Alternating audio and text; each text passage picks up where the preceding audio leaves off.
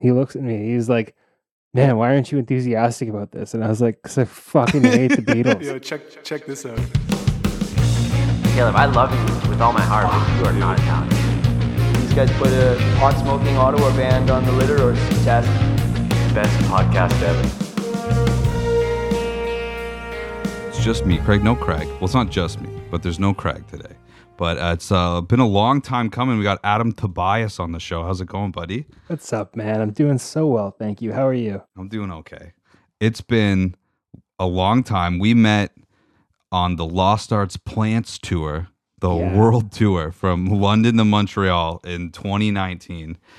You played on two of those shows, actually. Yeah. And then you played in the Toronto show, and then we played. We closed it off in Kitchener, Waterloo at the Harmony Lunch that I don't think is around anymore, actually. No, rest in peace to that place. Rest That in was peace. such a fun show. The Raptors won that night too. I remember that was such a good show. Yes, I remember that. Yeah, we did we filmed something that night because everybody was like freaking out watching the Raptors, and then like all of Lost Arts are just like not sports guys. Like we spent that whole tour just nodding along to plants, being like, "Dude, this is gonna be historic," and we were like, "Yeah, for sure." That was a fun time, man. It was funny too because I was in the middle of my own rip at that point too, doing like a string of shows, just doing like the little Ontario thing, and ended up kind of crossing over with you guys and Plants. And shout out to Plants, that band rips. They were so much fun. And Controversial So Sharks, good.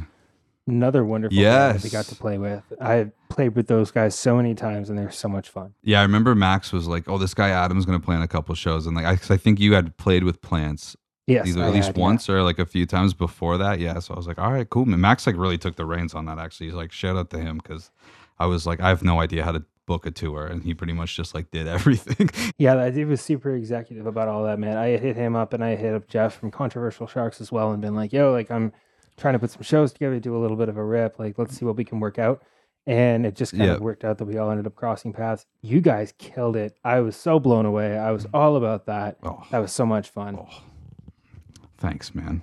Yeah, man, absolutely. You guys killed it. It was definitely.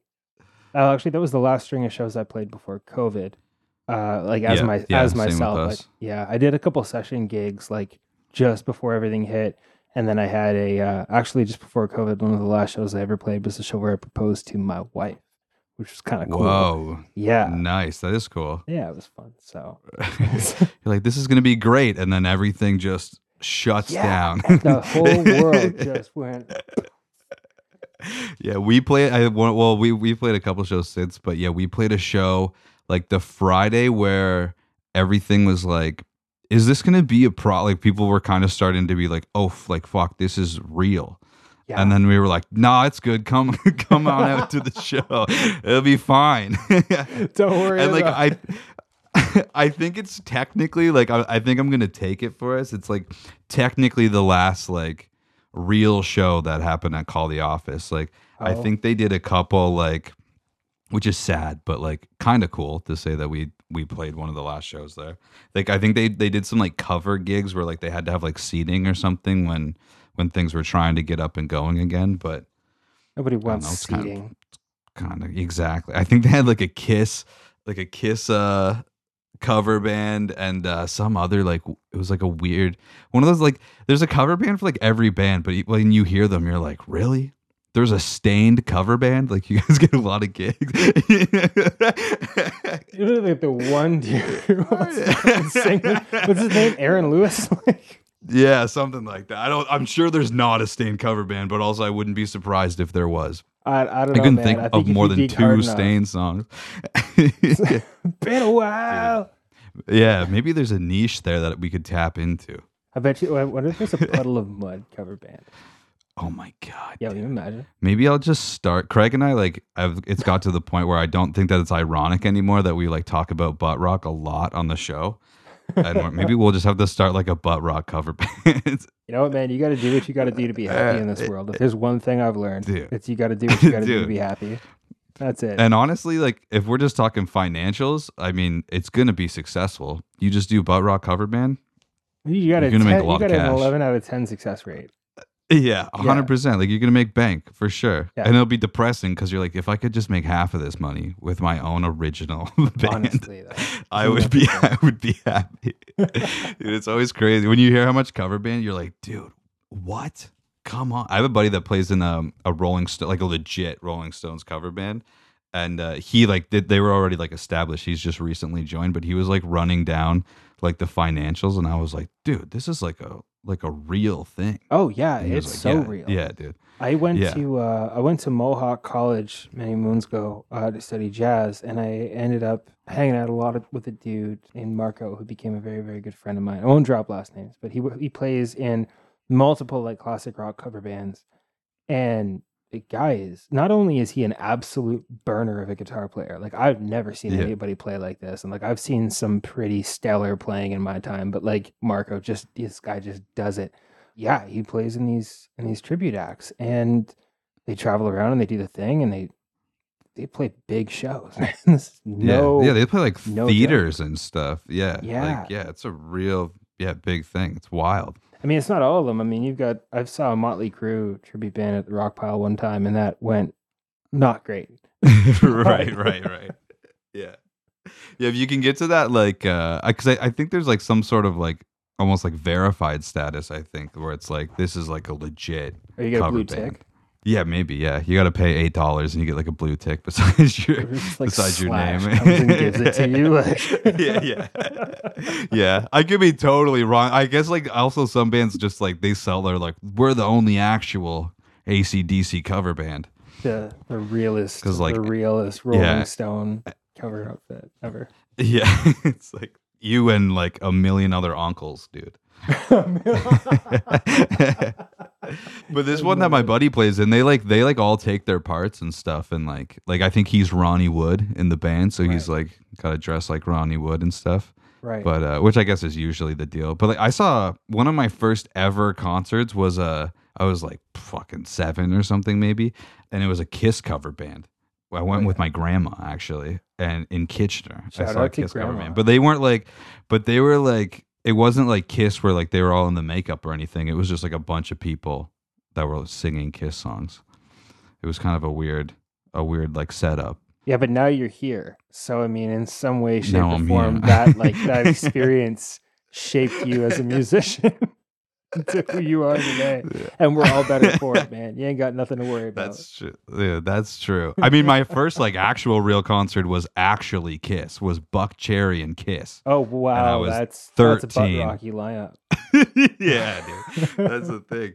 We saw. I think Buck Cherry's coming to London in the summer or whatever, and I sent it to Craig, and I was like, I think we have to go to this, and he was like, I think we do. Like, if tickets aren't outrageous, like I think we should go. That's a I think it's business just at music expense. hall. So, yeah, that's true, dude. I could write that off. That's right. You should. We're doing it You for absolutely research. should. It's for research. If we do like a full podcast after it, that's business for sure. You got to hit up Buck Cherry and be like, "We're your biggest fans. We need to interview you Dude. for a podcast." Dude, I was like, I mean, we got like 3 months. I was like, let's just put a butt rock cover band or a butt rock band together. We could hammer out like 8 butt rock tunes, no problem. We'll message Brandon Eady, who's the promoter in London. Like, dude, get us on this bill. We did it. We got the tunes. We got a whole set.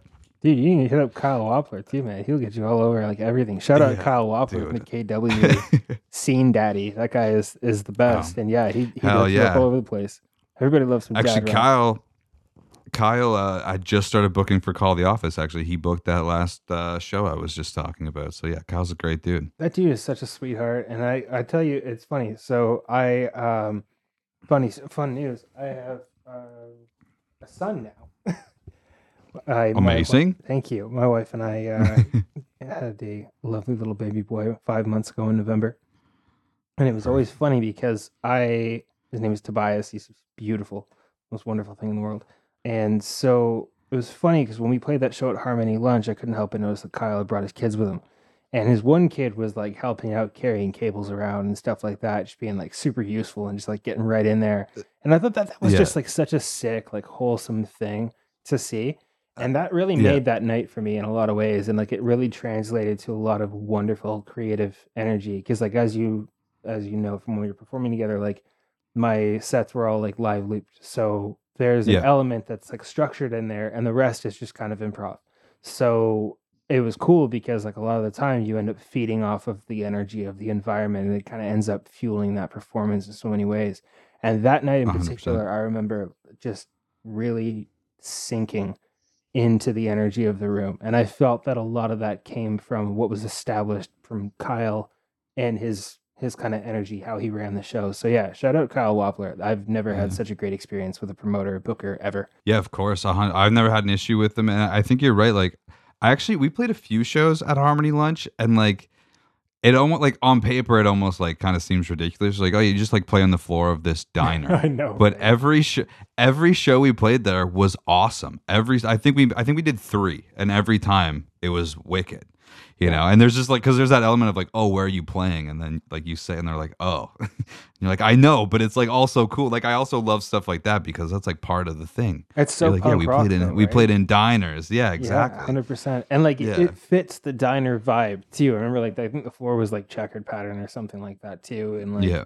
just even Yeah. like the menu that they had, just like burgers and sundaes and all that stuff. It felt very, not in our time frame, which was super Right, cool. yeah. Very nostalgic. 100%. Yeah. Yeah, there's always something like I always feel like I always feel weird, kind of like being in like I guess like a heavier rock band, and then I'm playing in venues like that because you're like, man, like, are we about to put like a bunch of people out? Like, I'm always like so jealous of like indie rock bands or whatever because you're like, well, you guys are like, people like it's not like offensive to listen to.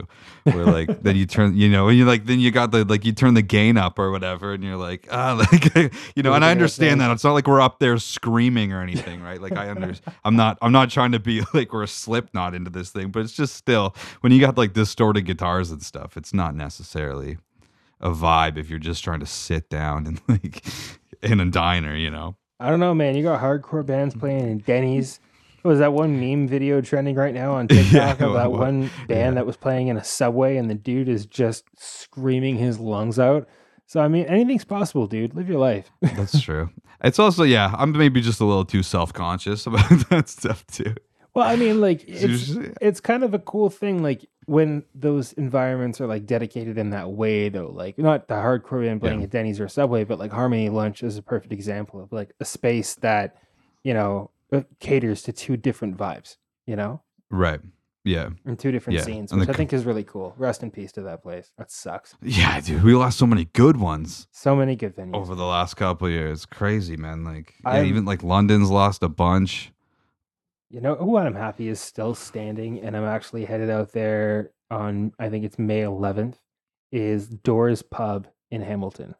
Oh I yeah. love that venue. I've played it so many times. I love it so much. The staff there are sick. People that show up there are sick. The bands are always sick. And yeah, I'm gonna go check out Carrie and Vale from Indiana and APOC from Kitchener-Waterloo on May 11th. Okay. So if you anybody who's listening and they're in the Hamilton area, go to that show. Oh my God, it's gonna be so good.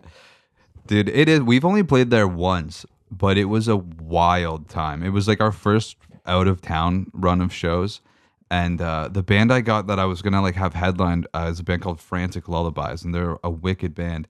But I had them on last. Like we were gonna play third, and then they were gonna play last. Right. And then they like, came up to me at one point, and they were like, "Hey, like why like aren't you guys headlining?" And I was like, "I don't know. Like I don't want everybody to leave like after you play." And he's like, "Dude, that won't happen." And I was like, "Well, like okay, like if you like want us to, like sure, like we will." And then we did, and it was sick. Like nobody left, and it was like I mean, it's not a very big room, but it was a while. And again, you're just on the floor playing in front of everybody, and it's a nuts time. It's so raw. And it's funny too because, like, for anybody who's listening, I'm a composer and kind of session musician, producer, songwriter, guitarist, and so I've played in a lot of different bands, a lot of different outfits, a lot across a lot of different genres. Punk, metal, indie rock, my own kind of live looping stuff, etc. And one of the things that stayed consistent is all these bands ended up playing Doors Pub. And, Right. Yeah. but it was cool because I got to experience that venue from a lot of different lenses and see how different scenes interacted not only with the bands but also, with the environment. And you always found that like Doors shows would go off like so unbelievably hard. Like you got people swinging from the ceilings, even if it's an Yeah. indie rock outfit. It doesn't matter. People are gonna go in Yeah. all the way. I had a mosh pit doing an acoustic live looping set. Like it's ridiculous. Nice.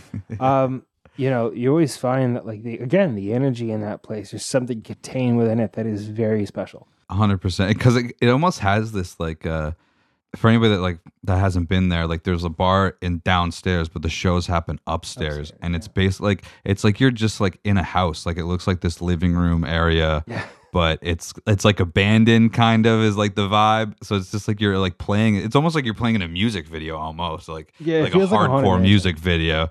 Yeah, like it's the living room that like every hardcore band has done a music video in, where they like set up in a living room of an abandoned house. Is like kind of the vibe of this place. Yeah. Which is what makes it super cool, because it is just so like it's not your regular like dingy rock venue. It's like its own kind of thing.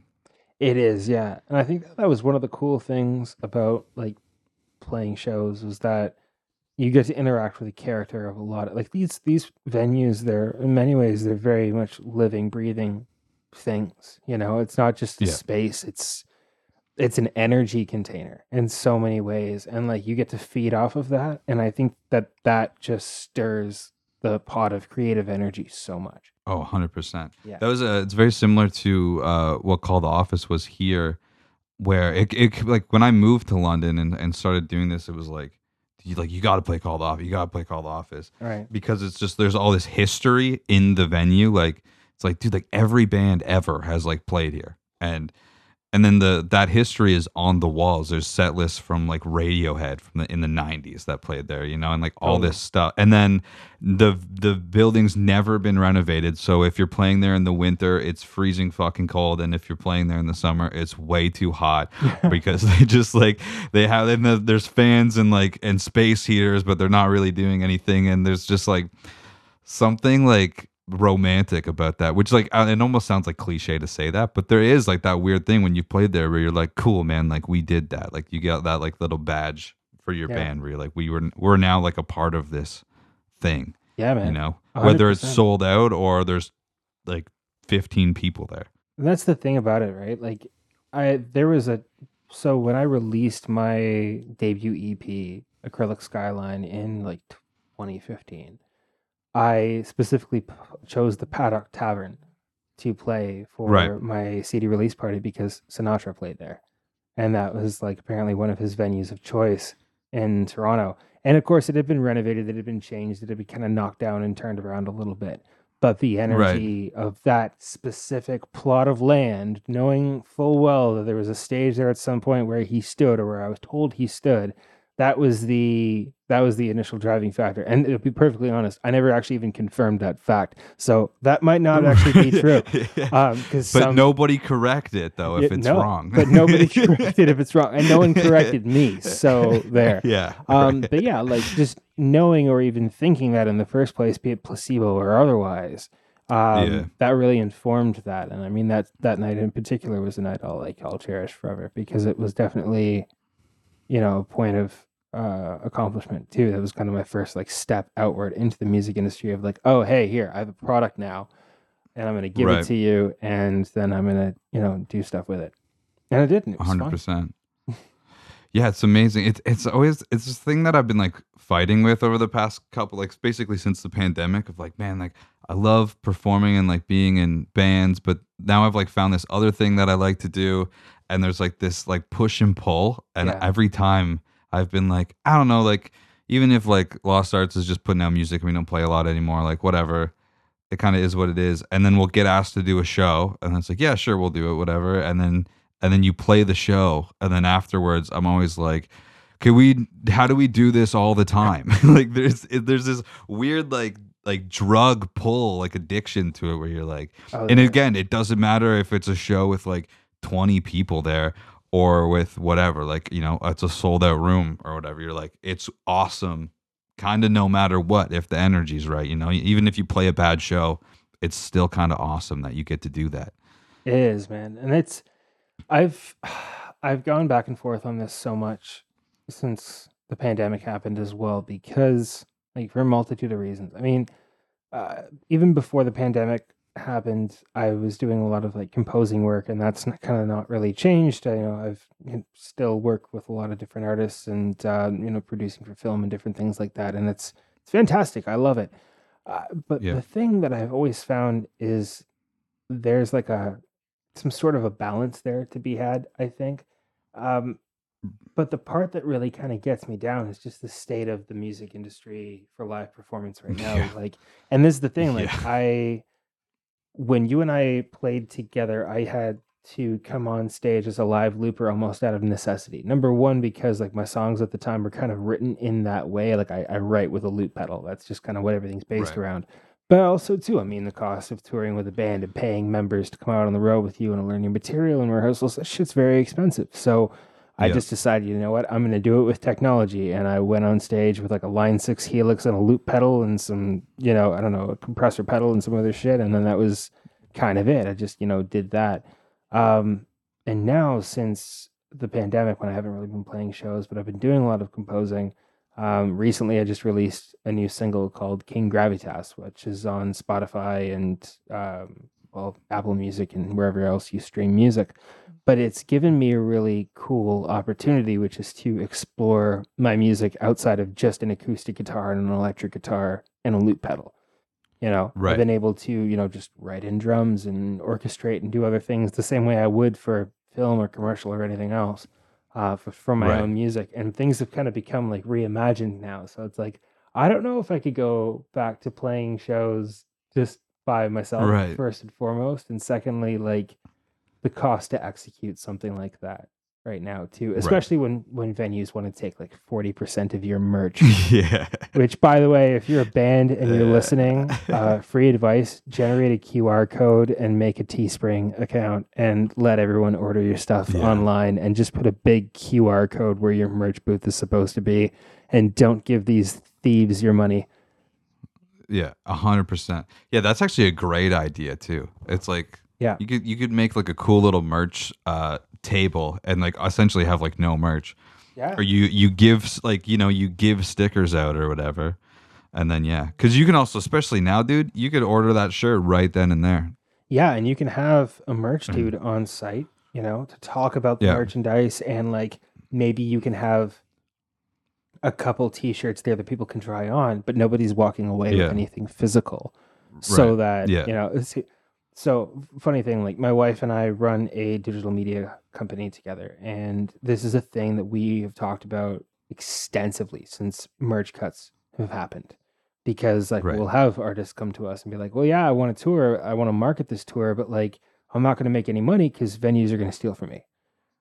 So what do I do? And this has been the one thing that we keep coming back to constantly is generate a QR code, put it on a big, whiteboard or whatever it is, and just hire one of your homies to come and stand there and talk about your merch and just have samples that people can try on or whatever. And that's that. And then just have them order it online, get shipped straight to their house. Thanks very much. Yeah. Yeah, I think that's probably the future of it. Because also too, man, like what's worse than waiting in a merch line? It's brutal. I mean, for smaller shows, it's kind of cool because you can sort of like maybe talk to one of the guys in the band or whatever. But even still, it's not like it's very quick. It's a very much like, dude, great set. That was awesome. Cool. See you later. What size? Cool. Okay, thanks very much. Here's a handshake of props. It's really awkward. Oh, thanks so much. Oh, I love you. I love you. No, I love you. Okay. I'm very sweaty. I'm very sweaty. The amount of times I've been told that or said that to somebody, I'm so sweaty right now. It's okay. It's better to tell somebody that you're sweaty than to be told that you're sweaty. That's true. That's true. I remember the last time we played Rum Runners here, I was like gassed after the show. We hadn't played in a while, and like I'd move around a lot or whatever. And I got off, and like I just wanted a drink, and just trying to like get to the merch table was like such a hassle. And like I kind of sound like because people are like talking to me, they want to talk to me, which is great. Yeah. But at one point I was like, I need a drink. Just just give me 1 second, please. I'm making myself sound more important than I really am there, but it's just you got buddies, you coming off the stage, and everybody just wants to like give you your props or whatever, which is great. But I was like, dude, I'm so exhausted right now. Just give me 1 second to get to the table and tell you that I'm sweaty. No, man, it's not bigging yourself up. I mean, I've seen it. You guys put on a fantastic live show. I've come up to you and told you that you were absolutely sick. So maybe you were sweaty and needed the drink then too. Yeah, maybe, no judgment. Maybe. That was the only time I've ever felt like I don't even want to say like annoyed, but just almost like it was almost like anxiety. Like I was like I just needed 1 second to just like breathe. Yeah. And then be cool. I like there's a new, or it's not a new venue, but over the pandemic they started doing shows at Palisade in London. Okay. It's like an arcade, like bowling alley situation, but they put on great shows. Cool. But the way they've set up their stage is that like the green room is right behind the stage, and then so you come up from behind, so you can kind of get off and then like take your time and chill if you need to. Right. And then you can come out, which I love. I love that idea. That's dope. I love that. Yeah, man. Again, it's the energy of those types of places though too, and just the fact that it's like a bowling alley and an arcade. But like yeah, there was one place in Oshawa. Gosh, I don't remember the name of it now. Galaxy Lounge, maybe. Okay. And Okay. I had a wild time there in 2017 when I was playing with 2017, 2018. I don't remember. With a band from London, Atria, actually. Yeah. And I was on session with them for a couple tours, and we had a blast at this place. And it was the same type of vibe, not a bowling alley, but they had like a slew of arcade machines, pinball machines, and all that type of stuff. And it was a lot of fun. Yeah, the bowling alley vibe is like pretty cool. They used to actually have the stage over 2 lanes, so people could like bowl under you while you played. Yo, we did like a big sick. we did like a night there where we did like 2 sets, and that was like that. It was weird. It was kind of like a weird vibe because like if people were there to watch you, they were like off to the side. And Yeah. They would just be like a group of just some people that aren't actually there to watch you play. But now they've been doing like more like actual like proper shows with like an actual bill of shows, which has been really cool. It's kind of like very quickly become, and they pay the artist good, and they like set you up with like a tab, like a good tab. Good. So it's become just like a very popular place now for bands to want to play, because there's like, and a lot of the shows are free too, so there's no stress of like trying to sell tickets and stuff. Like, just do your part to try to get people out. But you're also guaranteed if you're playing on like a Friday, like people are just gonna be there anyway. Yeah, exactly. So London pops and like off. drinks aren't ridiculous. Dude, it's a great music city. It really is. Like, there was always a thing here. So like I came here to go to Fanshawe to like do the music industry arts program. Right. And there's kind of like this thing in London where there's like the music industry arts crew that's like a new crop of artists every year. Right. And then there's the guys that have been like born and bred here, and it's actually kind of funny, like with this show, like Craig is a born and bred, been in a million punk bands, London music guy. Right. And I'm like, I just came here for music, man. And so there's like and again, like people break the barriers and stuff, and like I'm maybe making it sound a little bit more like aggressive than it really is, but there's just like those two sides of it, which then creates this like huge music scene. That's awesome. And there's like a little bit of everything or something for everybody, Yeah, I found it interesting because like one of the first times that the first time that I played London was with Atria, and it was at the Richmond Tavern, and it was cool because that place had a whole like biker vibe going on. There was a whole bunch of bikes parked out front and stuff like that. And we pulled up, and I was like, "All right, cool, sick. This is gonna be awesome." And and yeah, it was a good time, man. Like that crowd went off, and that was the first night of like the first run of shows that I did with them. And it was funny because I had just come out of jazz school at Mohawk, and that was my first time out in a metal band in like years, because I'd just been doing the live looping stuff. And I got brought on to do this thing, and I was like super nervous. And then I had a bunch of these like big, like husky dudes come up to me at the end of the night being like, that was fucking awesome. Like, thanks, man. Like, Yeah, cool. no, it was Glad great. you liked it. yeah, I'm glad you liked it. Wow, your beard is like 4 feet. That is insane and respectable. Yeah. Yeah, I love that. Those kind of vibes are like those ones can be like can be intimidating before you start too, because you're like, again, those guys aren't there for the music. They're there because this is their bar, you know? And Yeah, you're like, oh, they're man, not they're there for I the hope my ownership, little it seems. I hope my little songs aren't gonna like ruin this guy's night. And then when they're like, that was wicked, you're like, okay, thank God, cool. Yeah, it was funny too because I was on like lead guitar with this band in particular, and it was like they had the when the solo kicks in, the band breaks back, and it's like everyone looks to you, and it's like, oh, but Yeah. I Yeah. hope you like it. If not, it looks like you might kill me. I don't know, but either way, we out here, baby. And it was a great night. We had a good time, and yeah, it was a lot of fun.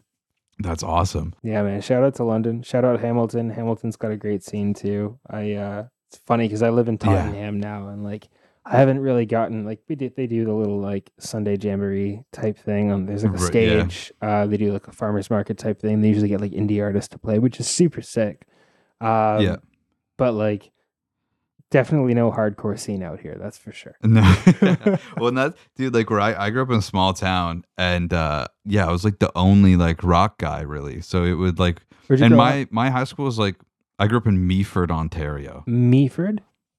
Yeah, I don't know where that is. it's that's okay. Nobody does. It's by. Do you know where Blue Mountain is? Yeah. Okay, it's like 30 minutes west from there. Cool. Okay. Just take Highway 26 and you'll end up there eventually. But yeah, like my high school had like maybe 600 people, like maybe. Oh, I think it was actually maybe like sub 500 by the time I got to grade 12. Fair. But it was like very like music oriented. And so we would do like coffee houses all the time, or like every year we would do like it was called GBSS Idol. So it'd be like a competition. And we did like a battle of bands one year. But anyway, like it would always be like a billion indie acts or like, girls and an acoustic guitar. And then it would be like my band would go up and like play the Foo Fighters or something, so it's always like a very like weird thing. But again, it was like, this is what I do. But it was very cool then to come here. And then you actually like, you meet a bunch of people that are like, oh, cool. You actually like get it, or you actually want to be a part of it. Yeah, man. Yeah.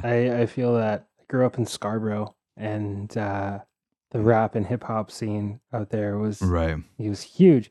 It's funny too because there was kind of a bit of a budding punk scene out there, but that kind of descended to downtown Toronto.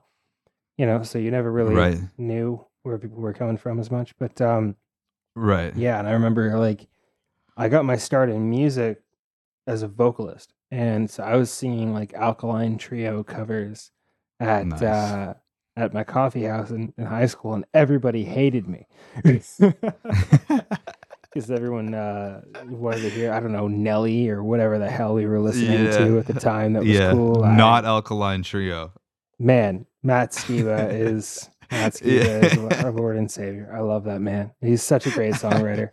Seriously though, like that dude is probably to blame for the reason that I'm doing the stuff that I'm doing now, because like just Alkaline Trio is everything. That band is fantastic. That's not a band I like ever explored, but for some reason I know the song Radio like really well. I had a cousin, like a much like older cousin than I, like make this like huge like mix CD for me one time with like it's probably like a good foundation for stuff I like now, but it was like there was Alexis on Fire and At the Drive-In and the Mars Volta and like all this stuff, and then that Alkaline Trio album was on there. But I just remember like really like attaching to that song, and it's been a band where I've been like, I should like listen to even the album that song's on.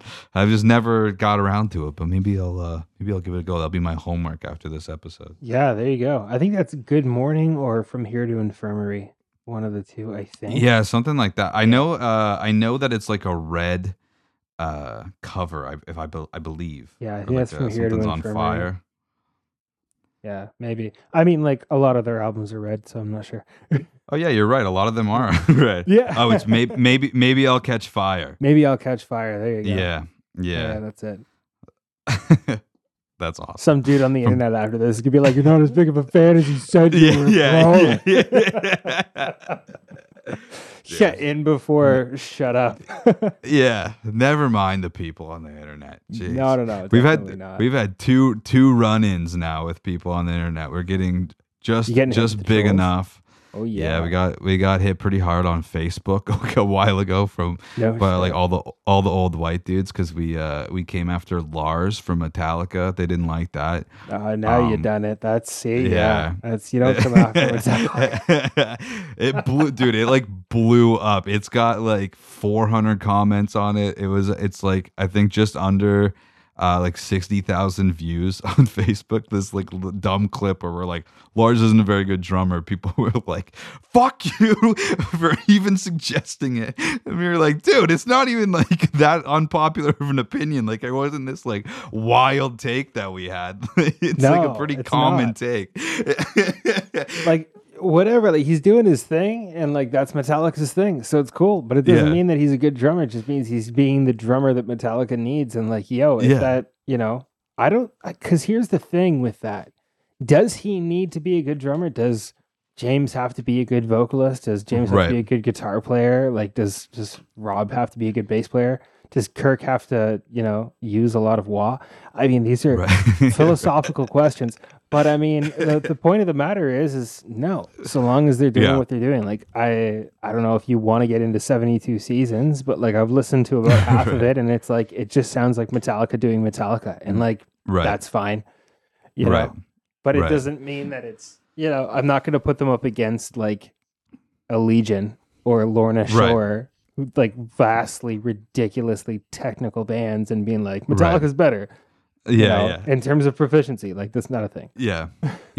People are just like attached to the thing that is Metallica. What I found funny was two things. One, people just being like, and who are these clowns? And it's like, you're 100% like, but you're commenting on the video, so again, you blew it up. So so thanks. So thanks. And the other and the most of the comments were not even like defending his drumming. It was like, the guy's worth hundreds of millions of dollars. Like, for sure. Absolutely. There's no doubt. We didn't say Metallica's not one of the most successful bands of all time, for sure. No. And they got some sick tunes, but like it doesn't mean that they're complicated. Fuel is one of the best rock songs of all time, in my opinion. Yeah. But like, that's just straightforward, and it works, and it's fantastic, and it doesn't have to be anything different. Exactly, 100%. He's worth millions of dollars. Well, you're right. Cool. If you want to be right. A lot of people are worth millions of dollars. Yeah. Yeah. It doesn't mean they're the best people. Doesn't mean they're super talented people. They made, good decisions. Yeah. That's what it's about, man. Time and place. It's not what you know, it's who you know. Exactly. The thing I love too is like we have all this like Kiss stuff around. Like none of this is like, if you like I've got all these like figurines and shit from when I was a kid, and then my mom like gave me the box of the shit from when I was a kid and was like, get this out of my house. And so I was like, Craig, like I have all this stuff that was gifted to me as a child, like, and he was like, dude, let's just put it out. So like in the camera view all the time is like all of this and like this poster behind me is like, it's like this velvet blacklight poster. It's been above my bed since I was like 5, and I just love the poster. But what's funny now is like any kind of music opinion that we put out there that somebody doesn't like, they're like, says the guys with all that Kiss stuff. And it's always like, it's almost too much Kiss stuff, eh? Like it's almost like a ridiculous amount of Kiss stuff. Like there's no way that it could be a serious amount of Kiss stuff. It's ridiculous. That's why it's out. It's hilarious to just have just be like littered with all of this Kiss stuff. And then I got myself in this problem where, because I've told my friends like, oh yeah, like when I was a kid, like I was a huge Kiss fan, they now just buy me stuff anytime. And if somebody has something that's Kiss related, I get gifted it. Or if somebody sees something Kiss related, they give it to me. So now I have like just an abundance of Kiss stuff that I can't do anything with. So let's just put it on our stupid podcast table, and it's hilarious. Just keep collecting it until there's no more dust. It's just Gene Simmons literally everywhere. And it's the most tongue-in-cheek thing. And you know what the best part is? You're still going to get people coming at you, being like, Yeah. coming from the guy Yeah. with 1 million Gene Simmons pop figurines. And it's like, yeah, 1 million. Yeah. You're right. Yeah. Yeah. That's exactly 1 million. It's just so funny because it's like, yeah, you make it's funny to us too to like make some kind of any kind of claim about music, right? Because it doesn't matter. It's all subjective. So you can be like, I think that this band sucks. Well, I can think Lars sucks, right? And then just like defend Kiss to the end and just be like, no, Kiss is the greatest band of all time. That's so funny to me. Just talk as much smack as you can about them on the internet, and then defend them to the grave, and then confuse everyone. That's got to be the move. That's got to be what it is. It's so funny to me. Like, no, dude, Kiss has never missed. Everything they put out is perfect. All of it, every single, all of it's everything so that good. Gene Simmons has said is the equivalent of the Bible, and I will not be told differently under any circumstances. Dude, I won't be. I won't be told any differently. I've never met him, but dude, let's talk about some AI and music. I feel like you're a good guy to talk to about this. Let's maybe just start with where, like, what are your thoughts on it, and we'll go from there. AI in music or AI music?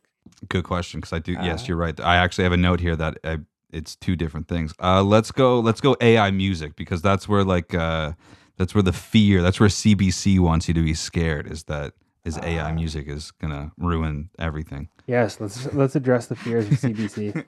I love that. Let's just push some. You ready to push some narratives? Let's push some narratives, baby. I think it's good. Conspiracy brain turns itself on. No, I'm kidding. Or I'm not. I don't really know anymore. Post pandemic, it's weird. Anyways, yeah, AI music. Do I think it's a problem? Yes and no. So I think that the most like low-hanging fruit example to jump onto really quick is the whole like Drake and the Weeknd new single via Ghostwriter, right? Like you know about this, you know what's going on with that. Yep. Okay, so like I'll just come right out and say that's kind of fucked up. And that's one of those like extreme circumstances where it's like, okay, well, like somebody stepped over the line here. But I think the thing to remember is that someone's always going to step over the line, right? Like it's been. How do I say this? Like let's go back in history and look at like sampling, for example, right? So in my line of work, a lot of the time, I don't do beats per se because it's not really my field, but I do like what I call cinematic hip hop, right? And sometimes that involves sampling from old records or flipping different samples, these types of things. And sampling, I mean, that's just taking somebody else's likeness and using it and reinventing it in a different way. If we jump forward to AI, is it the same thing? No. But I think how it's going to be interpreted is going to be pretty similar. I mean, we already have like Grimes, for example, coming out and saying, hey, like anyone can sample my voice. I'll just take 50% of the revenue. I think that that's probably the smartest approach that I've seen yet. And I think for bigger artists, it's going to have to be commonplace at a certain point that like if you're a big name artist, your likeness may be subject to use on the internet. But then that there becomes some serious ownership and property issues, like intellectual property issues and likeness property issues that jump out from that. So like years ago, I studied law before I got into music the way that I am now. The plan many lifetimes ago was to be a lawyer. And so a lot of contract law, a lot of intellectual property, these types of things. So when I look at AI and I look at the emulation of people's voices and people's likenesses, I immediately kind of jump to the courtroom of like, okay, well, who owns this? Right. Right. And so I think in the next couple of years, we're going to see a lot of legal precedent needing to be set around the topic of intellectual property and ownership and like, what is a voice? Is your voice your property? Or is it the property of the internet? Is it the property of the label? Is it the property of the people? I think that this is going to be the conversation that we're going to get into. And is it going to be fun? Absolutely not. It's not going to be. It's going to be. It's incredibly. It's a complicated conversation to have because And so it's like some stuff that I was reading was like you have, artists being, like Ed Sheeran and Robin Thicke were in like, separate, lawsuits for, their songs sounded too much like, Was it Marvin I Gaye? can't remember the exact. Yeah. One Yeah. was Marvin Gaye. It's like it just sounds like it. So like that's already an issue. And then it's like you're actually like taking Ed Sheeran's voice, and then it already I know that it's already an issue just in terms of like advertising. I think I heard something like some companies, I think it's more like in China and kind of those countries that don't really give a shit that like you have used like Joe Rogan's voice for like ads, and there's like Right. not even really any legal action that he can take because it's like, what do you do? Yeah. But it's like I'm not endorsing that. Like I don't endorse this company or whatever, but they're Yeah. just freely using your likeness to sell their product, right? It's super messed up, man. And it's weird because I've always been of the opinion that when AI finally comes around, it should be a thing that is able to, remove, labor jobs and other things like that that can help people, Yeah. live more of a creative life. Like, AI Right. and robots can come take over for all of the things that stop us being human so we can explore Right. our humanity more. Right. And it's doing quite the opposite. And I think the thing to remember too here is like a lot of this stuff where AI is coming from, it's not coming from a good and organic place. Like a whole bunch of scientists and coders didn't get together and be like, how can we make the world better? That's Right. not really what happened, Yeah. but it can, and we don't have to jump into it. But I mean, the fact of the matter is at least in my opinion, there are a lot of factors within AI that are very nefarious because Right. of their handlers, because of the people who've created this stuff in the first place. The companies that are investing in this are not companies that are investing in the betterment of humanity. They're investing in outsourcing, Right. and that's the thing. My one thing that I've been like kind of struggling to understand just as it pertains to music and like even this like Drake and Weeknd situation is like what is the real outcome though if somebody so this guy writes this song and tries to put it off as Drake and the Weeknd, Right. but it like very very quickly gets taken down and is like this isn't them, and so like is there like a real danger and somebody like putting out a Taylor Swift album and it's like kind of just as easy of being like this isn't my music, and Well, that's so the can they thing. actually make money on that when it's like no that's not me, like so you know what I'm saying? Well, that's the thing too that I've always kind of asked myself. Like when the whole Drake and the Weeknd thing happened, I kind of had to sit back and be like, "Hey, first and foremost, why?" Because if you want to Yeah. be a songwriter, be a songwriter. I'm a songwriter. Like I can tell you Right. firsthand. Go and approach an artist and say, "I have a demo. I've heard your voice. I think you sound great. Here are my lyrics. I'll take 20%, 30%, 40%, 50%, whatever it is. Work your deal out. Make a presentation."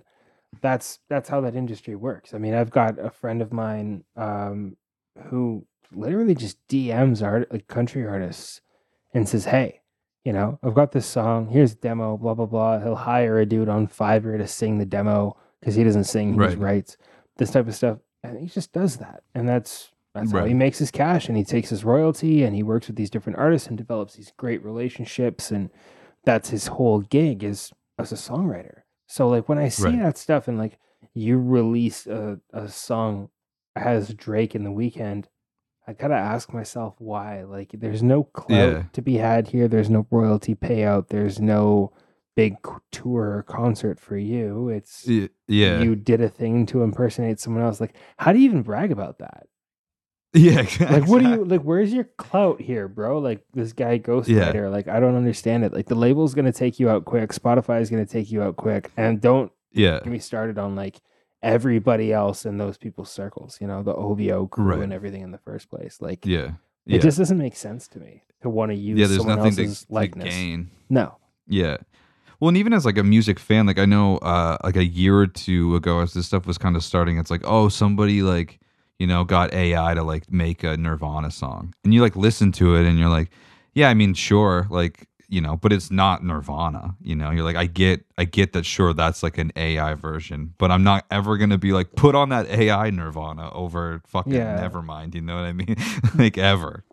You got to kind of ask yourself, like, from a philosophical level, like, what level of consumerism are we really trying to appeal to here? If like Right. this is what this is being used for, like, nobody asked Kurt Cobain to come back and write more songs. He had a good run, man. Right. Rest easy. Like, Yeah, it's yeah, for sure. same thing with Lemmy from Motorhead. I mean, Yeah, or the Yeah. the Tupac Shakur hologram was another one, the Right. Michael Jackson and all that. Right. And it's like, I Yeah. think that a lot of this stuff just ends up, tailoring itself to a level of consumerism that like real music fans don't really care about, but hype beasts Yeah. and people in supreme clothing do, maybe, for lack of a better word. Well, I was thinking though too, because I'm thinking about like Taylor Swift, right? Like, Right. superstar, one of the, if not the biggest artists in the world, right? Killer But like, songwriter, shout out Taylor Swift. yes, true. But also a big part of that superstardom, like the superstardom part, like the music is only like a piece of that. Yeah. She's that big because millions of people have bought into like the person Taylor Swift, the story of Taylor Swift. It's the same thing when we're talking about Metallica a minute ago. It's like when people are hearing like us be like, Lars isn't good. They're not hearing like, I was just talking about his drumming ability. Like, they're taking that like personally because they Right. grew up on Metallica and like, you know what I mean? They know they're Metallica. Those are their guys, Yeah, of you course, know, and that's yeah. why bands like that get huge, is because people buy into the story. Like, I think that's such a big part of kind of being successful kind of in any sort of entertainment, is people have to believe you, and the product that you're producing is really like only a piece of that. There's so many great songwriters equal to and better than Taylor Swift, but people like Taylor Swift. So like there's that part of AI that like, even if it gets so intelligent that they're writing like great songs, Yeah. there's still it's still missing that element that makes art relatable and good. I always had this interesting experience happen when I was playing solo as a live looper.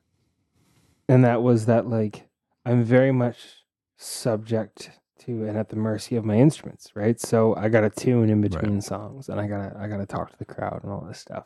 Yeah. And I would do that. I would tell stories and talk about where these songs came from and address things that are happening in the world and how they've impacted me, how they've impacted us, and try to bring the room together. And, I'd always try to leave things on a positive note. So I would say things like, don't forget to love each other, different things like that to really bring the crowd up and make them feel something.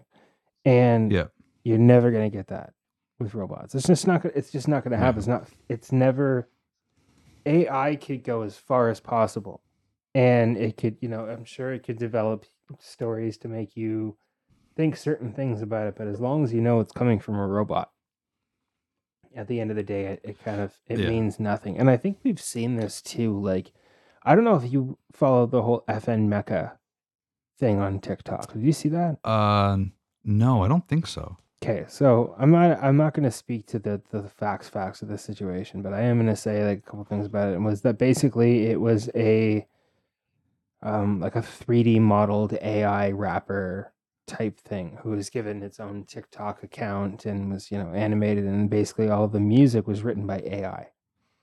Right. And so basically, I'm not sure if it was like their key investors or the owner of the company that created FN Mecha or what it was, but FN Mecha was of I guess mixed race, or he had darker skin. He wasn't white. I'm not really sure what race they were really intending for there, so I can't really say. Right. But he wasn't white, and a lot of people on the team, I guess, were white.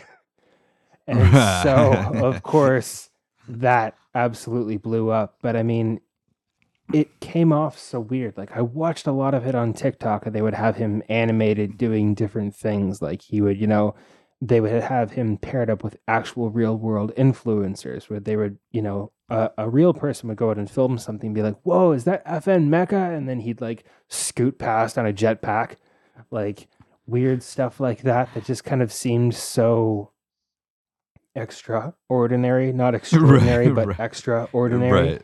And Right.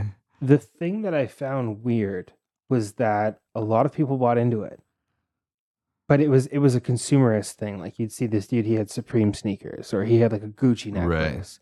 It was very hype beast, and a lot of people really bought into it. So I have to wonder to myself, like us, we're musicians. We are people who've studied this art and the lost arts. I'm sorry, I had to throw it in there. But zing.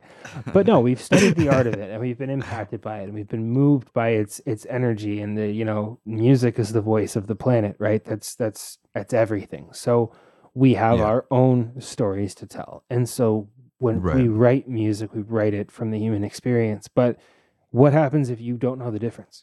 Because I see a lot of these people on TikTok that are out, rooting for FN Mecca to go do a Gucci plug. And it's like, why? I don't know. I can't explain it. I don't know if these people can explain it either, but it's something to look at on TikTok. And so will I think it'll have its own place? Maybe. And FN Mecca isn't the only one. There are a lot of these type of like hype beast rapper influencer people things on the internet, to my knowledge. But but that's the one that comes to mind. So I think it'll probably end up finding its place in the world. But I don't think you're gonna catch AI and music on like the shelf of your local vinyl store. Right. Sure. Yeah, it's so weird because right now it's literally in its infancy, right? Where it's like, or it's like it's now at that point where 2 years ago it was again like, oh, that's fun. They made like a new Motorhead song, haha, and now it's like, yo, hold up, why are you trying to be Drake on Spotify? What's happening? And again, there's no precedent set. Yeah. No. People are going to cross the line, and that's going to be the thing. But I mean, at the end of the day, like ghostwriter, the person who's responsible for this track, is just kind of, the thing is that you've kind of blacklisted yourself from the industry. Like, no one's going to work with you, bro. Yeah. No one's going to work with you. Like, I've seen this happen where, like, someone makes a bad decision, and that ripples outward into their reputation, and then, like, 10 and 20 industry people are just like, no, sorry. Yeah. Can't do it because you fucked up. You made a bad decision and like infringing on the copyright of two of the biggest Canadian hip hop and R&B artists. Yeah. Not a good decision, Yeah. You're trying to take money out of Universal's pocket. They're not going to like that. No, not at all. I thought that was so funny. Like their statement they put out was like very much I felt very much to the tone of just like, we're not making money from this, so stop it, please. Yeah, exactly. Like, and that's and also we're protecting Drake in the Weekend, right? Also that as well. Yeah, they don't care about that. They just care about the money. Yeah. But that's the thing, man. I think it'll end up being a cool hype beast thing. Like, I don't know, man. It's hard to say because like. A lot of these things seem to be one and dones. Like I know a lot of dudes that use Midjourney now for album artwork. I've played around with it myself, full disclosure. But I'm also a graphic designer, so like I usually just end up doing my album artwork myself anyway. But like, I don't know, Lensa AI, I think it was like made like 100,000 or 100 million. I can't remember the number, and like, which is a very big difference, but it's one of those. In like a day when everyone started augmenting their profile pictures and everything. But I mean, look at all the data they collected too, right? Yeah. And that's another thing about AI. That's another conversation for another day is the data around it, because that's also terrifying. But and that's the thing too. It's just like, then because it's new, it's like, whoa, that's cool. You can, there was one going around I can't remember what the thing was called, but it was like I just went in and I made all of these like. I would just put in you put in like keywords and then pick I think like the art style and then it would like make like a little piece of art or whatever, and I just did it for like every Lost Arts song just to like see what it would do or whatever. But that's really the most I've ever played around with it.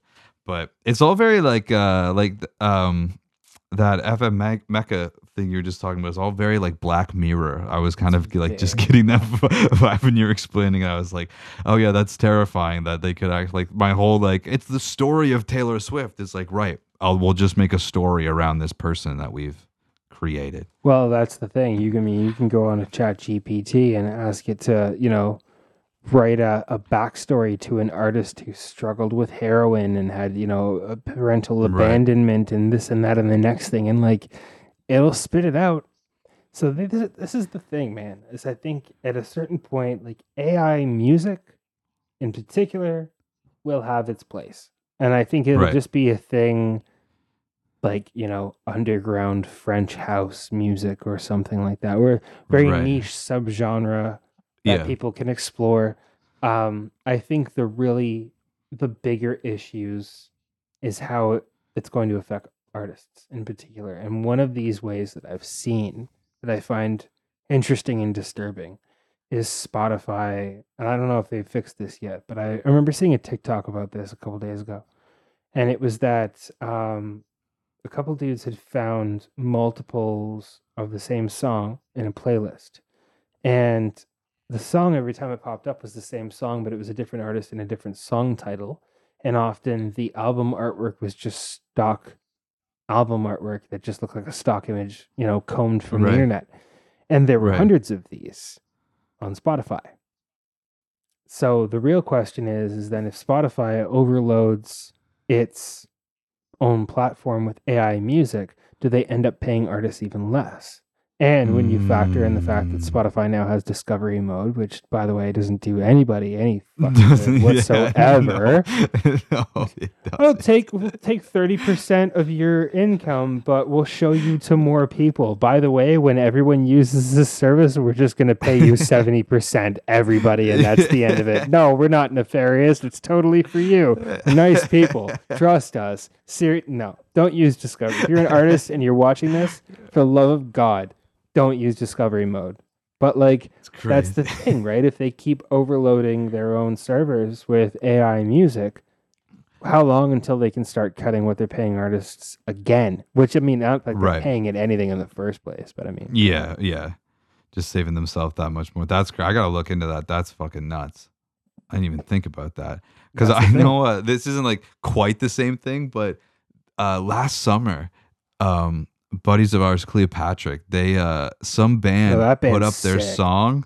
They're cool. They're cool guys. Some band put up a song and then like had like put Cleopatra as like whatever, like a contributor or whatever. Oh, so like in all of like people fucking that follow Cleopatra, like their release radars had this song in it. Right. And then because like Cleopatra's like successful on Spotify, they're like the top of everybody's, like they were like the cover of everybody's release radar. So then we're like, yo, what the fuck? And then you realize like, no, what? And like it takes a couple days, like they get it sorted out and their name taken off of it, but then like that guy, and you're like, that's a really sneaky way to. But I also wonder, does that even work? Because then for me, I'm like, well, like fuck you though, like I'm not gonna listen to your song because you use this band that I like to try to get me to listen to it. And I don't even think it was like even kind of like it was like a whole different thing, It's not even like they were similar artists where like maybe you could grab on to somebody. It was like a whole nother thing. Isn't that like so I wondered about this because so I had a feature that was on Spotify before I was on Spotify, right? Right. So I was on this guy's track, Tilly P. He has this song called Under Stars, which is like this like ambient spoken word track. And then like when the spoken word breaks off, this is kind of huge guitar solo that I perform. And so when I was very, very, very late to Spotify. I literally put my music up last year, and that's because previously, just through Bandcamp and everything, I'd been able to not need to do that. So that was fine. So I uploaded my stuff to Spotify, and Spotify asked me, to, indicate any other music where you perform, and I was already listed there. But then there was never like an email sent or anything. They saw the name Adam Tobias, and they were like, "Oh, is this you?" But I was never at a point where like Spotify emailed me and they were like, hey, like we see like this is the thing. I wasn't even on there. And then when I got on there, they just told me to select the tracks that I was on. And it's like, Right. but then why was there no approval process for Cleopatra in this is what I want Right. to know. Like, Yeah. why didn't you send an email? Yeah. Because they're both on Spotify. Like, I don't understand. Right. That's Yeah. terrible. Did you actually? Yeah. Even like through their like whatever, like their CD Baby or whoever, like whoever they're distributing through, where it's like, hey, like, yeah, you should be able to sign off on a feature. Like it should literally be as easy as like yes or no. Like, that should be it. There's Yeah, so that's many crazy. I didn't things even that think make me about that too. that. Like, Because then you why got to these go aren't a through thing. go through the headache of like, hey, we're not. This isn't us. And then the onus is and on then you. Like, why is it? Why do I have to solve this? I was just trying to go about my day. Somebody's trying to steal clout off my plate for what? Yeah. Yeah. Terrible. Our buddies, I have friends in a band called Dime, and they're like this pop rock band, and they were having trouble when they were first getting on Spotify. Is because their name's Dime. Like there's like kind of like a bunch of different artists named Dime. Okay. And I think their first 3 singles, every single time they would be promoting the release coming up. It's release day tomorrow. It'd go up and it'd be on somebody else's page. And then they're like Cam would be like so frustrated all the time because it's like that first day is like that's like a huge part of your streams, right? And they're all going to somebody else. And it's just like, and again, it's like a days long. Even if you get through and they're like, cool, we'll fix it. It still takes a few days for them to get everything sorted out and put it where it needs to go. Bro, let's just send this whole podcast to DistroKid and CD Baby and the rest of them and let it be known. Just let me put my IPI number in. That's it. That's all I want. I just want to link my SoCan account. I just want to link. Let me spell it out really slowly. I just want to link my SoCan account. And I don't even have this problem, but I'm terrified of this problem. And I'm worried about it. Like, I was surprised that like when I search Adam Tobias, I'm the only one who pops up. So, okay, great. But like if some dude somewhere, there's an Adam Tobias who's a saxophone player. Well, if that guy cuts a record and puts it on Spotify, I just want to link my IPI number. DistroKid, call me. Okay, we can talk about this like civil human beings. But I'm getting real fed up with you not paying attention to basic shit. But they make it so easy for you, Adam, to get your music out there. They do. DistroKid's amazing. I love DistroKid. I think they're fantastic. But like, if you don't let me link my bloody IPI number, I swear to God. Which again should be very easy to do. It should be. I haven't been on DistroKid in a while. We haven't put out music in a while, but I remember like their interface being like pretty easy to navigate. Just you should be able to have. Plus, like DistroKid really advertises itself as sort of like a one-stop shop. Like everything you can get paid here. You can like everything's here. But so, the problem you should definitely be able to linking it back with SoCan is the thing. And I mean, I don't know. Maybe there's something that I missed because like SoCan's platform also looks like it was built in 1992, which is a whole other thing. Also, SoCan, call me. Dude, that's something I went through the whole process for SoCan, and all I had to do was like sign the documents and send them back, and I never did that. I think it's still in my downloads folder. Man, I need to do. I don't. Not that there's a lot of money waiting for me there, but I get should your still. royalties, man. I should still do it, dude. I could go buy some coffees. Probably get coffees for like 3 months. For three whole months worth of coffees is a lot of Tim Hortons, man. That's some good cash. All right. I had an experience a while ago that actually like threw me way off, and I have to give props to SoCan because they did help me out. But so like I said, I compose for media, and like one of the things that I do is I write albums worth of music that can be used for TV and commercial and stuff, and then I sell the rights. So I maintain the ownership, but like I permit companies to pitch to other companies on my behalf to use my music and then take a cut. So I had a lot of this stuff has just been done privately before, so I didn't really have to worry about a lot of stuff with SoCan. I ended up pitching out to a music library that I figured was probably just going to pick up 1 or 2 of these tracks off this album. They wanted all of them. And I also, I work with a mixing engineer who takes a percentage, and I also work with a vocalist who also takes a percentage. And we had to put all of this paperwork together inside of like a week, very urgently. And Right. and it was an absolute nightmare. I had to jump between like 2 and 3 different departments in SOCAN, performance rights and reproduction rights, etc., to try and like get everything sorted, because you have your, your master royalties, and and then like the reproduction, like the performance royalties as well. And and it was an absolute nightmare of paperwork and signatures and Adobe PDFs everywhere for like a week straight, and it was such a headache. But we got it done. But yeah, get your music registered, get your pay, even if it's like coffee money, that's still your money. Yeah. But the That's paperwork is true. definitely a headache for sure. Yeah. You should get your money. I'm saying that to me. You get should your get your money, Caleb. Get your money. Come on. Listen to this shit.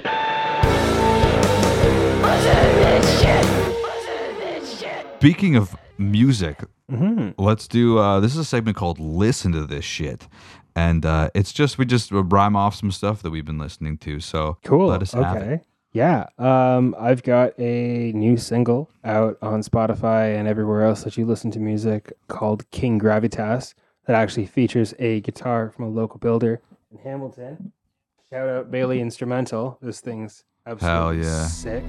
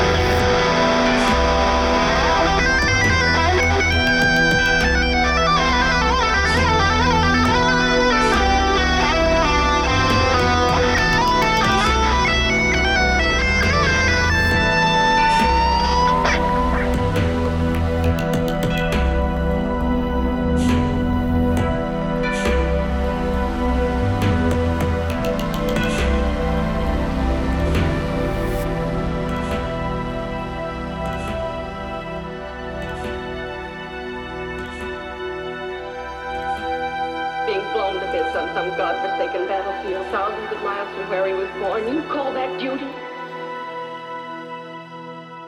I've got that out right now. You can go check that out. And I've got a new single coming out in a couple weeks called I Was Never Here. That will also be available everywhere. In terms of what I want to plug and what I've been listening to, I've been listening to the Hamilton soundtrack. Really? I don't even care. Go listen to it. Go watch it on Disney Plus. It's so damn good. I saw it live in Toronto with my sister-in-law. It was absolutely amazing. I've been listening to the Hamilton soundtrack a lot, and I've also been listening to a lot of like the Doom Eternal style music, and like just like a Okay, lot of yeah. like tech death type stuff. So Elysian has been really big for me. Obscura is another one that's been really big for me recently. Right. And yeah, like the Doom Eternal soundtrack and the Hamilton soundtrack. It's great. Dude, that's so funny. That's awesome. Do you because you're somebody that's writing music like for film and stuff, do you listen to just a lot of like scores? Yeah, I do. Yeah. I love everything that Danny Elfman does. Okay. The one, actually, Danny Elfman I listen to a lot. I also listen to a lot of Hans Zimmer, obviously. But the one dude who actually really caught me out was Blake Neely. I don't know if you watch a lot of YouTube, but Adam Neely, the jazz guy. That name rings a bell. Okay, so anyways, must his know who dad that is is. a Yeah. composer. Adam Neely's a bass player. He Okay. plays in Sungazer, great band. Okay. But Blake Neely, I guess, is his dad, and he did the soundtrack for You on Netflix. Oh, okay. Yeah, and that Cool. show is a really Unreal. Yeah. a really good Yeah. show. But Yeah, the yeah. soundtrack was really captivating to me. So I've kind of like gone deep in that, and just like having like sometimes I'll just have episodes like playing just to kind of like listen. Right. But I've big into soundtracks, man. I like a lot of that stuff. Sometimes I'll pull up a lot of the epic playlists. Like the epic battle music playlists and stuff like that. Right. I think is always super inspirational. I work a lot with strings, so I like a lot of music with strings. You know, Right. a lot of like the epic That's wicked. orchestral stuff. I'm not a big classical person. I wish I could be more of a classical person. Right. But I like a lot of like soundtrack music and stuff like that for sure. That's awesome. Yeah, I always kind of wish I was like more of a classical guy. Sometimes I make the effort and I'll put on like the playlist, but there's something like I feel weird just like sitting in my house with classical music on, like feels like weird to me. I don't know. Like there's like kind of almost like a serial killer vibe to it. Where you're just like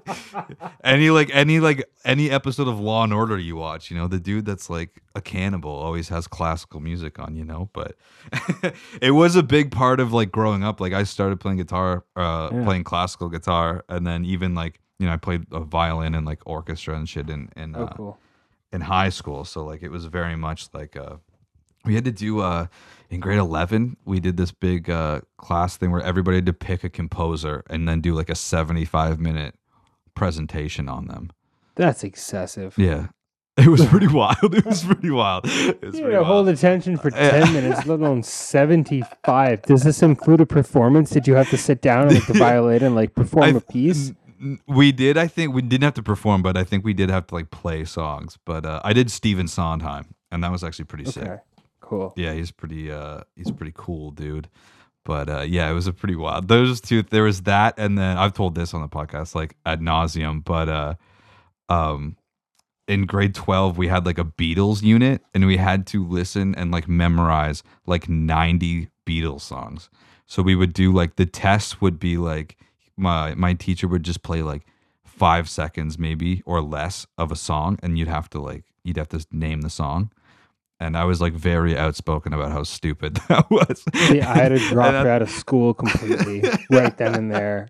I had a good relationship with the music teacher, but at the end of the thing, he was like, "Oh, like write a note on like the written part of the test for like anything I can do to improve." And I was like, I didn't mind like the unit, like learning about them was cool, but like you like really forced us to have to like the Beatles. And then he like pulled me aside and he was like, I don't think I forced you to like the Beatles. I was like, we had to memorize 90 songs that like at a moment. It's crazy. It was split up, but still 245s is still crazy. That's insanity. Like nobody wants to do like, I'll be perfectly honest with you. I'm not a Beatles fan. And it's funny because when I tell people this, people are like, "Oh, but you're a musician," and it's like they don't go together. No, it's not a thing. Yeah. Just because I picked up a guitar does not mean I'm related to Paul McCartney. Yeah.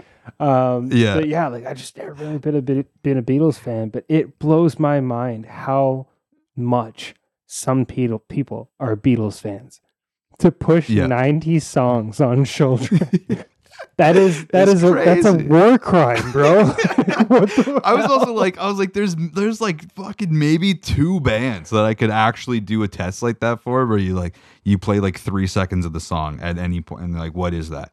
You know, it's like you have to like really like be in it to know what doubt. Any fucking 3 sec, you know. So to be like, it's like, dude, it's not like we had to listen to like an album and then kind of like.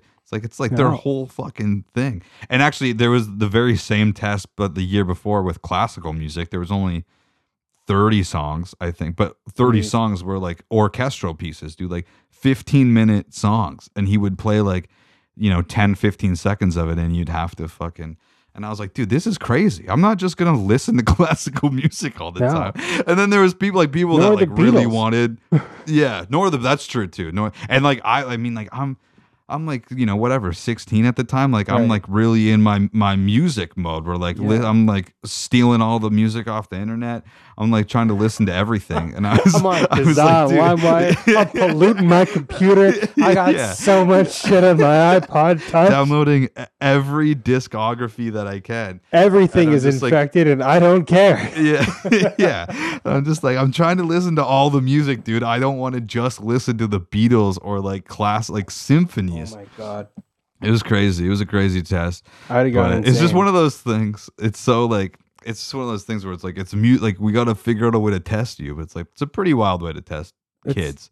Yeah, that's torturous. I don't agree with that at all. I'm gonna write that person up at the Human Rights Department. That's no, man. I don't know.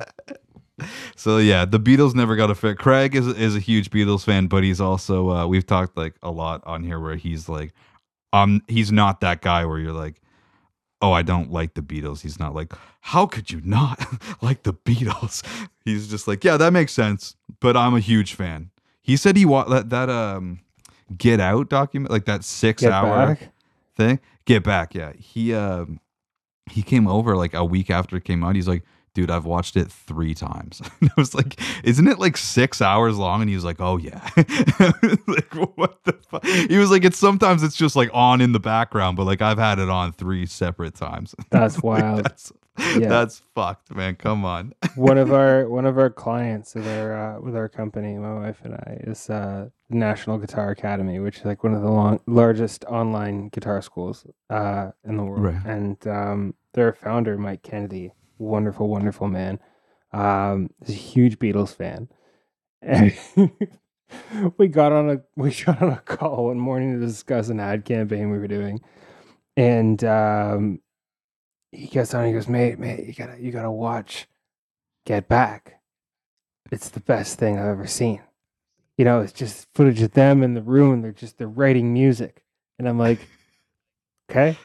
And he goes, it's the best thing I've ever seen, man. You got to watch it. And he didn't know at the time that I just wasn't a Beatles fan. And he looks at me and he's like, man, why aren't you enthusiastic about this? And I was like, because I fucking hate the Beatles.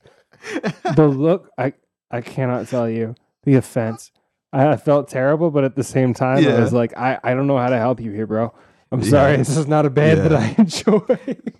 Dude, especially now, it's like you can pretty much see like the recording process of like any artist that you actually like and might be interested in seeing the recording process. So it's like I'm not too interested in like what they were doing in the 60s. Like it's all I'll find, you know. I'll go watch Queens of the Stone Age in the studio or something. Oh man, Josh Homme.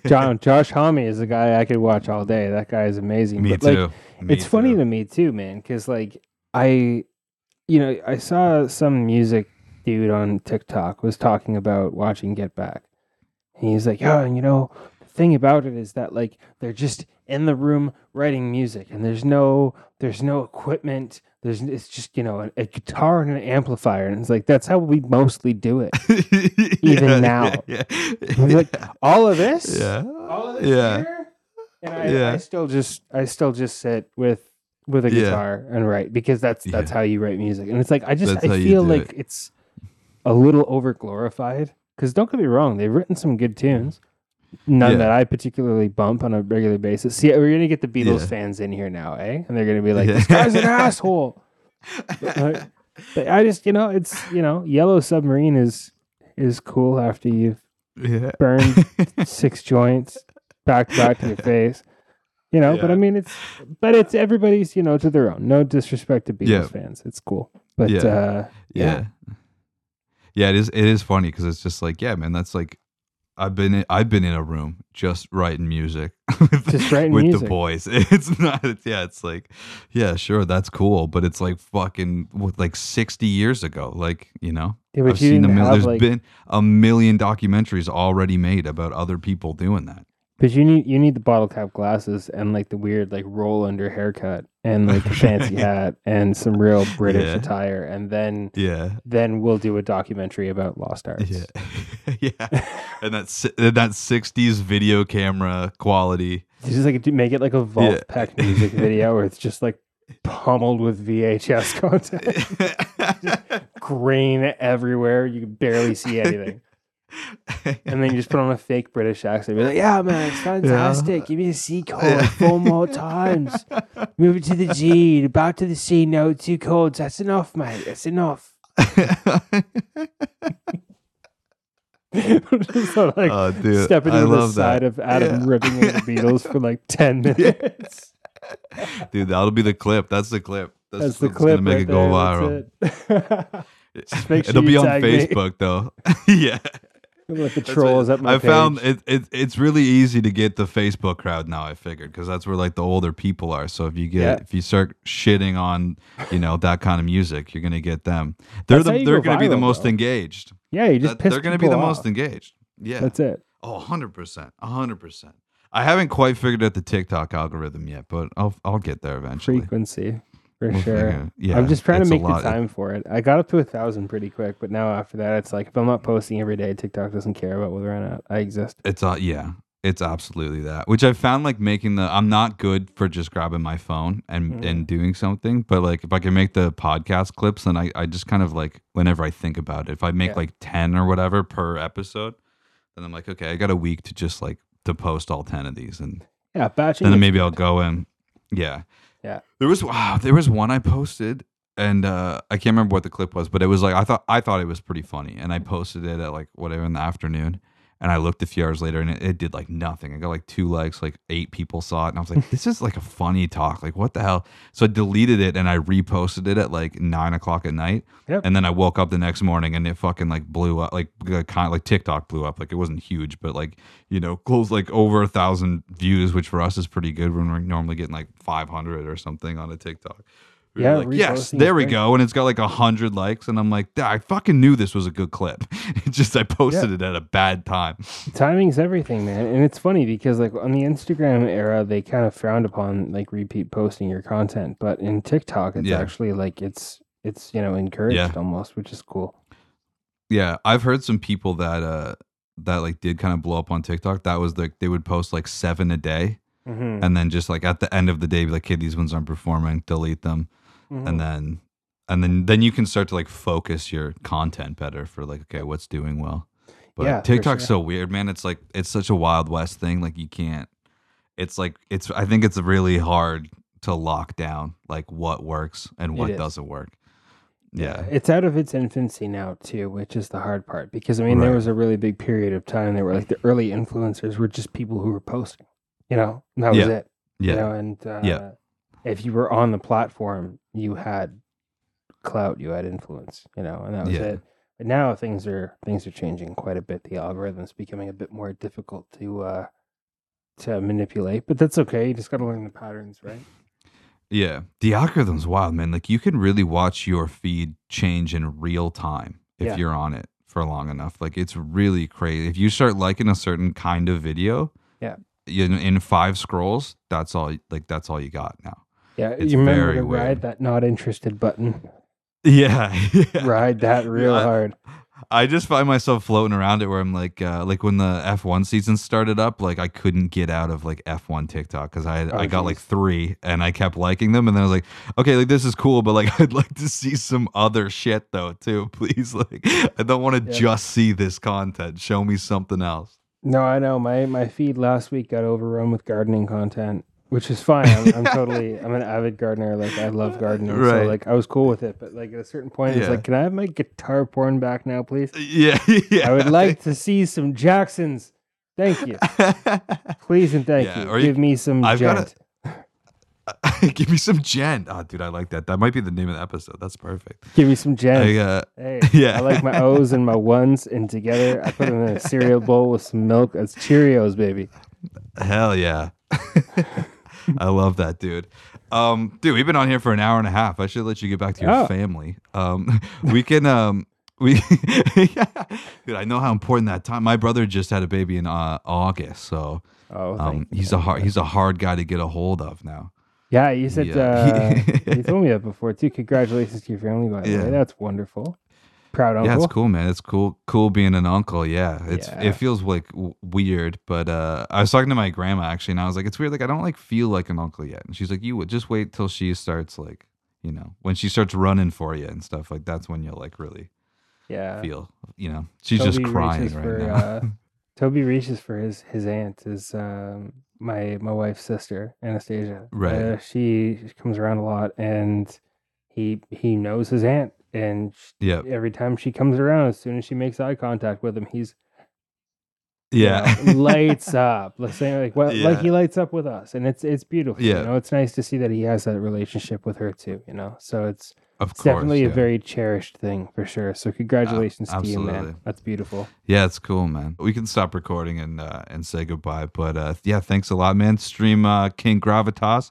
And when did you say the new one's coming out? I'm actually going to be uploading it tomorrow morning, so probably be about 3 weeks. The single is called I Was Never Here. If you want, you can follow me on social media at Adam Tobias Music, primarily on TikTok and Instagram, but I'm also on Facebook for all you Beatles fans that all you want to tear me all apart. you Lars fans. Tag me and let it happen, baby. Yeah, I'm ready Hell for it. yeah. Tell me about how Paul McCartney is the greatest dude in the whole world. I'm ready for it. Hell But yeah. yeah, that's where you can find me. King Gravitas is now available everywhere, and you can find the playthrough video on YouTube featuring the Bailey Instrumental Contriver 6. Sweet. And you can find Bailey Instrumental in Hamilton, Ontario. Very happy to be playing one of their guitars right now. So thanks so much to Brett for that. Because that song would not be possible without him, Brett Bailey of Bailey Instrumental. So, and that's that. And you can find my business online at tacticcreativestudios.ca. Hell yeah. Sweet, man. If you need digital marketing. Love it. Awesome, dude. Thank you so much. Yeah, All man. right. Cool. Thank you for having me, brother. Have a Yeah, great hell yeah. night.